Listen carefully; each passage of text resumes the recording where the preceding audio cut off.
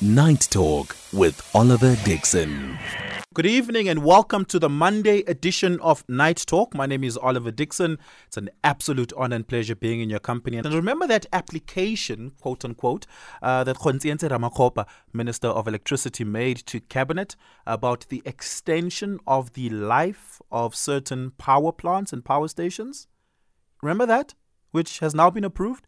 Well, the Presidential Climate Commission, they've come out and criticized not just that particular action, but the Just Energy Transition Plan altogether. We're going to get into the details of that critique with Dipak Patel, who's the Presidential Climate Commission Head of Climate Change and Innovation, in a very, very short while. Night Talk with Oliver Dixon. Dipak Patel is a commissioner for the President's Climate Commission, and he's the head of climate finance and innovation there within. He now joins us on the show to speak about their objection to the Just Energy Transition Plan, as well as the decision to extend the lifetime and lifespan of some of our power plants that have now come to the end of life. The Minister of Electricity said it was critical to do so to be able to avoid load shedding, especially during the high demand months, which we're now going into in South Africa, being our winter months. Dipak, good evening. Thank you so much for your time. Welcome to Night Talk. Good evening, Oliver, and a very good evening to your night listeners. Yeah, before we get into the detail of it all, I just maybe want to get the rudimentary stuff out the way. From your conception, as well as that of the Commission, what is the Just Energy Transition meant to achieve, and by when? Thank you for that, Oliver. If I can start even one step earlier than that and say that the Presidential Climate Commission, appointed by the President and chaired by President Ramokgopa, is actually an independent advisory structure which consists in its commissioner base of all the stakeholder groups. So although we are quite strident and we make recommendations and give advice, usually based on stakeholder perspectives, science, as well as rational analysis, we are not an executing body. And so we do have some freedom and latitude to give advice that might sometimes be seen to be contrary to the actions of particular government departments or to particular ministers. Yeah.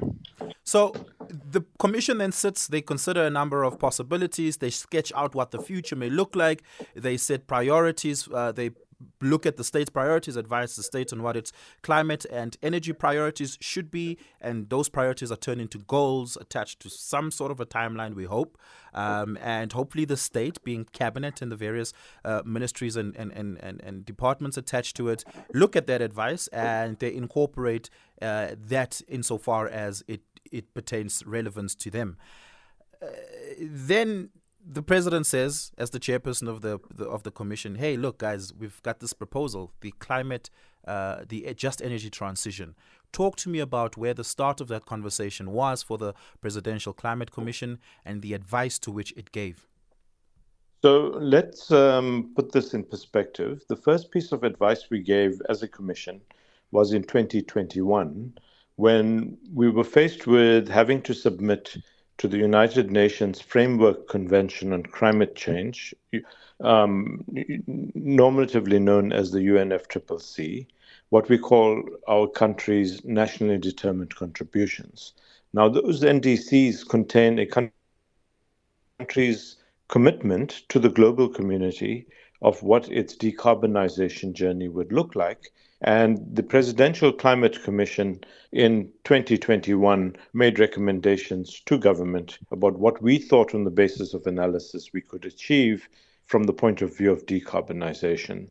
The second recommendation we made was on the Just Transition Framework, which sketched out what the fundamental principles should be as we undertook this transition. Then, of course, we have the Just Energy Transition Partnership, which government entered into with a group of 5 donor countries from the global north, and those countries were the United States, the United Kingdom, France, Germany, and the EU as a bloc. That JET-P, in this land of acronyms, stands for the Just Energy Transition Partnership. In terms of that broad political agreement between the president representing South Africa and those 5 jurisdictions, there was a commitment to have a just energy transition investment plan. That just energy transition investment plan was negotiated between South Africa, represented by at that time by the Presidential Climate Finance Task Team, not the PCC, and the International Partners Group. When the president, sorry, just a quick interjection there. Does the Climate Finance Task Team still exist? Because the last I heard of it, at least, was when David Minele stepped down as the head of it. That's right. Daniel Minele was the head of the Presidential Climate Finance Task Team. And once the broad contours of the deal were negotiated with the counterparties, being the International Partners Group, the presidency took it through Cabinet, and Cabinet endorsed the JET investment plan. Once endorsed, that JET investment plan was presented to the Presidential Climate Commission with a request by the President for the PCC to do 2 things. One is broadly engage with stakeholders in South Africa to get stakeholder views on the JET IP. And 2, considering that as well as our own logic, science, and perspectives, to then also make comments on the JET IP. We made those comments and presented the stakeholder report to the President last week, and we launched both those reports into the public domain this morning at a media launch. Right. So then what about the just energy transition, which is a multi-pronged ministerial, collaborative effort that was put together? What about the plan does the Commission find to be insufficient? So the Commission, in broad terms, is very happy for the plan to be commenced with implementation. We have no time to waste. As you indicated earlier, we have an energy crisis right now, and I will speak to some of the perhaps slight differences of opinion with respect to how we overcome the current emergency in electricity provision, but in a way which is longer term sustainable and meets our decarbonization objectives as well. Fundamentally, stakeholders that we engaged with, and these stakeholders were organized labor, all of the major trade union federations, organized business in the form of the Black Business Council, BUSA, as well as business leadership, youth groups that exist within the country, civil society and NGOs, local government represented by SALGA, the faith community represented by most of the multi-denominational religious groupings in South Africa. And finally, we went to communities in those areas, Lephalale, Mpumalanga, and the Northern Cape, which we believed would be most impacted by climate change. The issues on which all stakeholders agreed were as follows. Number 1, there is an electricity crisis that we need to find solutions to. Number 2, the issues in the Just Energy Transition Investment Plan did not make enough provision for what we call the justice components of the transition. And here, when we talk about justice, we largely are talking about creating some kind of security net for workers who would be either displaced or negatively impacted, ensuring that as the investments take place in the sectors enunciated in the JET IP, we need to ensure that those communities are assisted to find either alternative livelihoods or find, again, social security. Finally, as it relates to skills, we need to be prepared for the new green technology, energy generation that is going to be part of our future, and ensure that from now we make enough investments in skills development so that younger people and women in particular are beneficiaries through the jobs that will get created while jobs are at risk as we move away from coal. The other area in which there was almost unanimous agreement was that the offer made by the 5 jurisdictions, the International Partners Group, was sorely lacking in the grant components and the deeply concessional finance offer. Is this the 8.3 billion rand transition fund? Correct. The billion dollar, my fault. $8.5 billion offer. I need to point out that that $8.5 billion, or at that time 141 billion rand, which we now know, given where the rand has moved in the last week or so, is probably much more in rand terms, Yeah. is only one part of the estimated $98 billion that the JET IP feels is investment requirement for the just energy transition. So we need to also place the $8.5 billion offered by the international, let's just call them partners, in the context of what our needs are. And you'll see that it is barely, not even 10% of the need that we have, which in rand terms has been estimated to be 1.5 trillion rand to 2030 for three sectors largely. The bulk of it for the electricity system. Then there's electric vehicles and a potential development of green hydrogen as a competitive industrial capability for South Africa in the future. Yeah.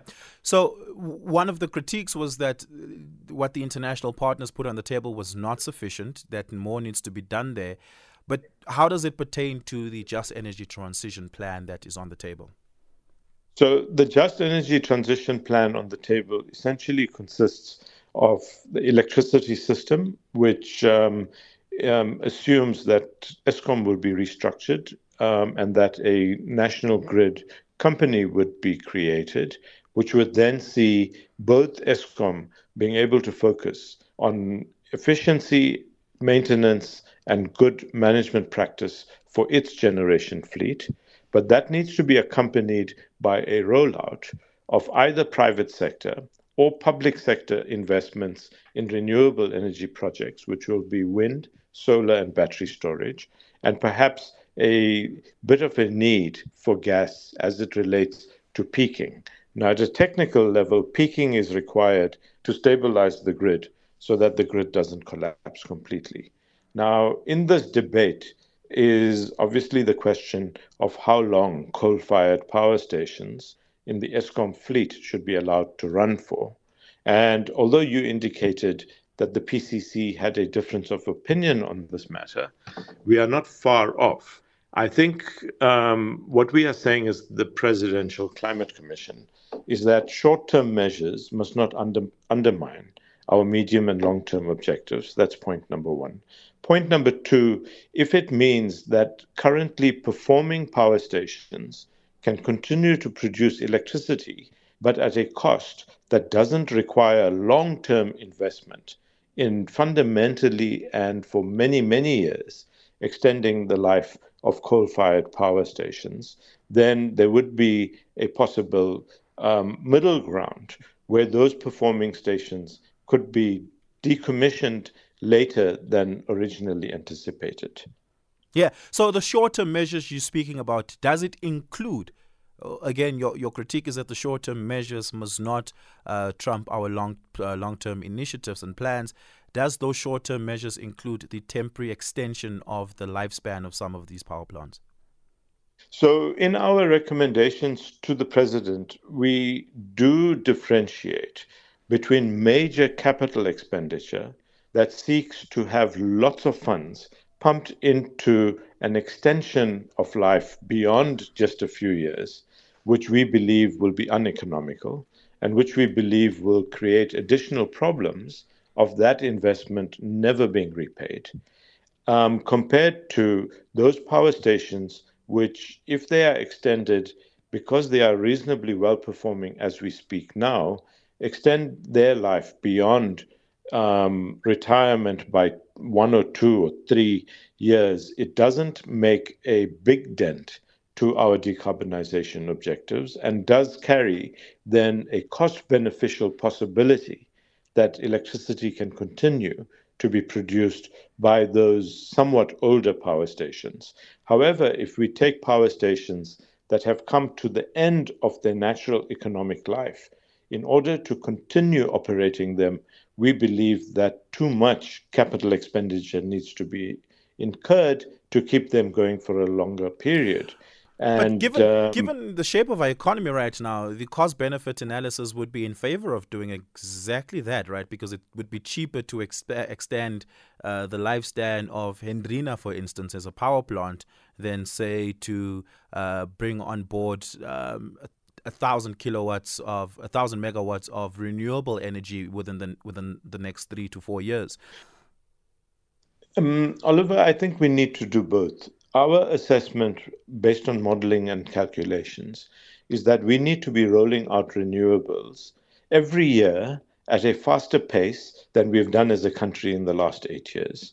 So, if we had to speak in technical terms, in renewables, we need, in order to meet the country's electricity needs into the future, we need to be rolling out somewhere between 7.5 and 9 gigawatts of renewable energy per year. Now, I don't think that this is a binary choice that we have. We are saying that with good operating practice, good management, good maintenance, it is not a problem from a decarbonization point of view in the right places within the Eskom power fleet to extend the life of some of the coal-fired power stations by a few years. You have more data than I would, right? But from predictions I've heard from some players in the industry and some analysts, that it would take us at least 10 years to be able to bring on board 5 to 7,000 megawatts of renewable energy onto the grid, right? 5 to 7,000 megawatts is not nearly enough to close off our demand deficit at the moment. And if we lose carbon or coal power plants along that decade-long journey, that it would put more strain on our demand-supply curve when it comes to energy demand and supply. So we're not in a position where we can do both. We really still are in a position where it's one or the other, given that we have finite resources as well. Well, there are in the current context, Eskom supplies more than 90% of the country's electricity needs, and we are all in favor of improved management, improved maintenance, better what we call energy availability factors being achieved out of the existing coal fleet. If the debate is about whether we decelerate, whether we in fact shut down power stations at a slower rate than was originally committed to, as the Presidential Climate Commission on a cost benefit analysis, and based on the dire need to be producing as much as possible now, we, as the Presidential Climate Commission, would not be opposed to an extension of life by a few years. Having said what's the limit? 4 years, 5 years? It varies across the fleet. If we take the entire fleet, different power stations for different sets of reasons perform suboptimally. We know that the generation fleet as a whole is performing way suboptimally compared to what we call its nameplate design output factor. And we believe that we must, in fact, get the best output possible from the existing fleet by good practice and good maintenance. If it is a delay, and remember, these coal-fired power stations all have different ages, and so they come to the end of life over a period of time. If the power stations that were earmarked for decommissioning, say, between 2026 and 2030, had to be extended so that they decommission at some rate that we agree makes economic and emergency electrical supply sense, that phasing out or retirement of coal-fired power stations is delayed in a sequence by about 2 to 3 years. We do not think that that is hugely impacting on our decarbonization and therefore our environmental objectives. Yeah. What we also need to point out is that in large part, the renewable investment and projects that have been implemented have been done in terms of the Renewable Energy Independent Power Producer Purchase Program, which is largely private sector. One appreciates that the private sector invests on the basis of Eskom's agreement to buy electricity from them in the old system. However, remember that last year, the president, in announcing a number of measures to accelerate the private sector's Lifted the investment. ceiling to 100 megawatts. Correct, and now beyond. So at the moment, there is not a ceiling. I don't have the exact numbers in front of me, but there are something like 80 to 90 projects in the pipeline at various stages of either approval or development or financial close, amounting to something like 7,000 megawatts. But remember, this embedded generation means that the private sector are making independent bilateral arrangements to be able to secure energy supply to certain private sector entities. The other concession or allowance the president made, especially announced in his SONA address this year, was that municipalities can now start exploring ways in which, whether it's rooftop solar, whether it's battery storage, and potentially even big banks of wind and solar farms within the precinct of those municipalities, if the land exists, if the financial position is makes it possible, and if the investors can be found, we believe that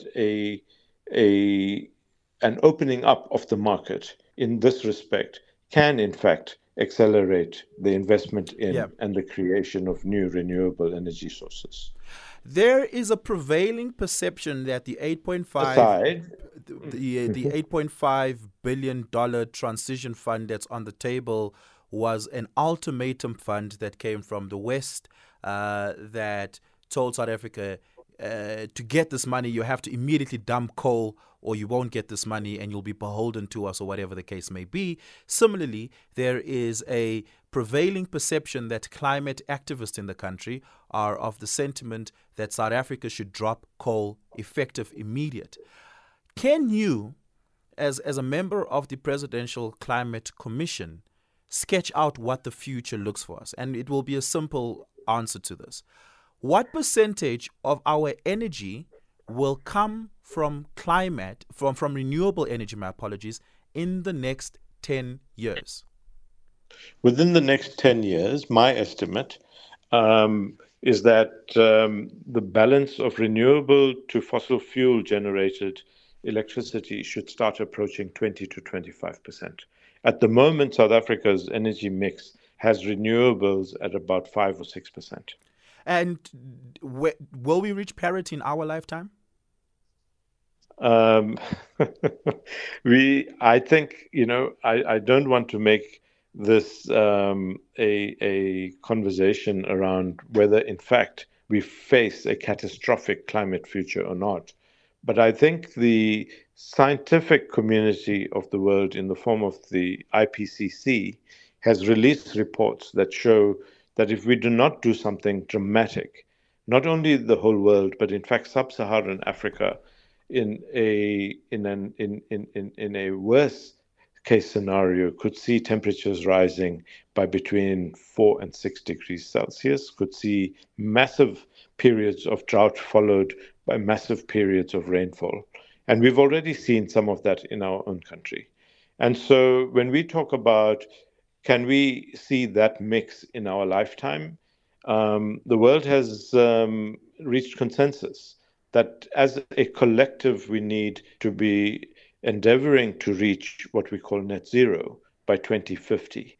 If we do not, then the catastrophic impact of climate change, while we won't disappear as a species by 2050, the conditions under which we live across the globe, and sub-Saharan Africa in particular, will be immeasurably much more difficult than the poverty, the alienation, the joblessness that we see right now. Night Talk, giving you depth and texture to the conversations that matter. Monday to Thursdays, 10 p.m.